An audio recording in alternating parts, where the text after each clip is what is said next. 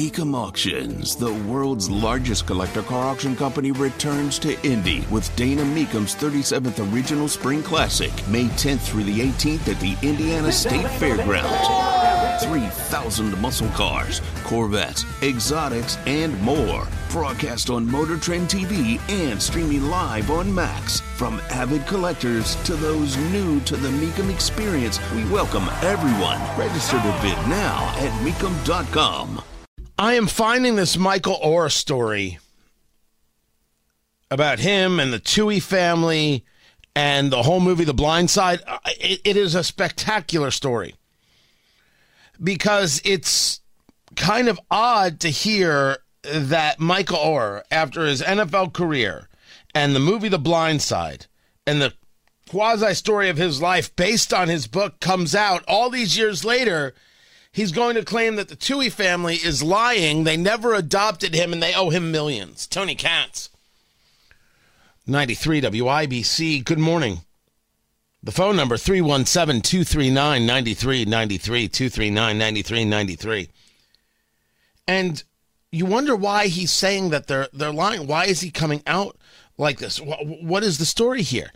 And it reminded me as I engaged yesterday on Tony Katz Today, which is from noon to 3, that, it's very much Colin Kaepernick who has these white adoptive parents, and he calls them racists. Why? They didn't know how to style his hair. Not knowing how to do something does not make someone a bigot. It was a disgusting thing for him to say. These people, parents in general, adoptive parents in general, if there's clear abuse, there's clear abuse. But sometimes they don't know. Sometimes parents don't know. My parents didn't know everything. Trust me on this one. Doesn't make them bigots. It doesn't make them awful. It makes them human. And maybe not everything is a reason to engage intersectionality, which is an awful, awful way of saying find a reason to hate everyone and find a reason why they're oppressing you. It's not a reason to abuse people who loved you and most probably still do. Michael Oher claims that he was never adopted by the Toohey family, that it was a conservatorship, and he didn't know that when he signed the papers. And they've made money on him and controlled him, and he wants the money and this, that, and the other. And I said, they lied? I mean, what don't I understand about the story? Jason Whitlock, who talks sports and talks culture, started doing some of the breakdown of Michael Oher's book. The book that he wrote, or that was kind of written about him, I should say. The book, I Beat the Odds.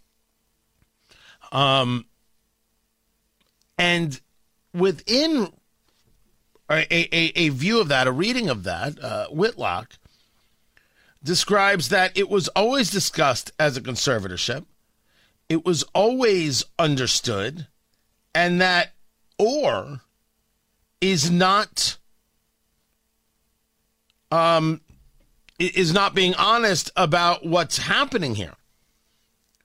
And he goes, he follows up by saying, this is what happens when a world of social media moves you to be racial on everything at all times without question. I don't know this family, the Tooheys. I don't know if they're decent people or not decent people. I have heard people I know, like in Trust, say, oh my gosh, not decent people at all. Sure, whatever you say. I don't know them. I have nothing I can contribute to that conversation. But there's a question about why this is a public story. And there's a question about why it is that you would go so public with this attack on people who, no matter what else you think, did invite him into his home, did invite him into his lives, into their lives, did take care of him, did help him.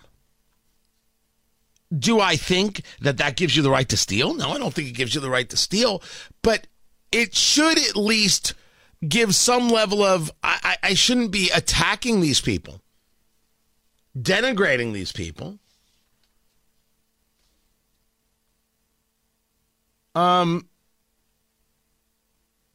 It's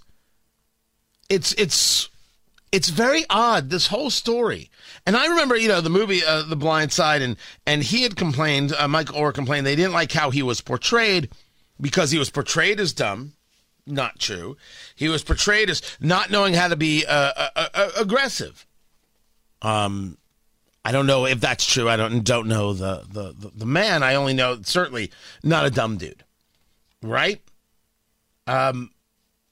You could say, okay, I don't like how I was portrayed in the film. To be hateful towards the people who took you in is awkward. Why can't you simply disagree? Why can't you simply say, hey, wait a second? And why does it have to be public? Why does it have to be a story that we now have to say breaks along racial lines? Oh, look, here's the white savior complex again. I don't know, maybe it exists. I find it usually exists in white liberal women in the suburbs as opposed to conservatives. That's usually where the complex lies. It's white liberal women who will tell you what racism really means, Black America. Don't you worry. If you want to know what racism is, ask a liberal woman in Carmel or Zionsville. They'll tell you. They know racism. They will tell you. What? Too close to the bone? Huh? No, I'm good with it. I'm good with that. I'm going to keep with that story. The whole thing is super awkward to me. And the part that's super awkward is that not everything should be for public consumption. Not everything has to be racial. There could be a disagreement. There could be animosity. There could be a lawsuit.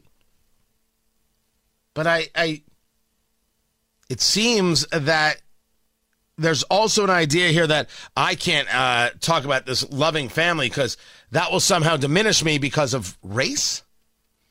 Huh.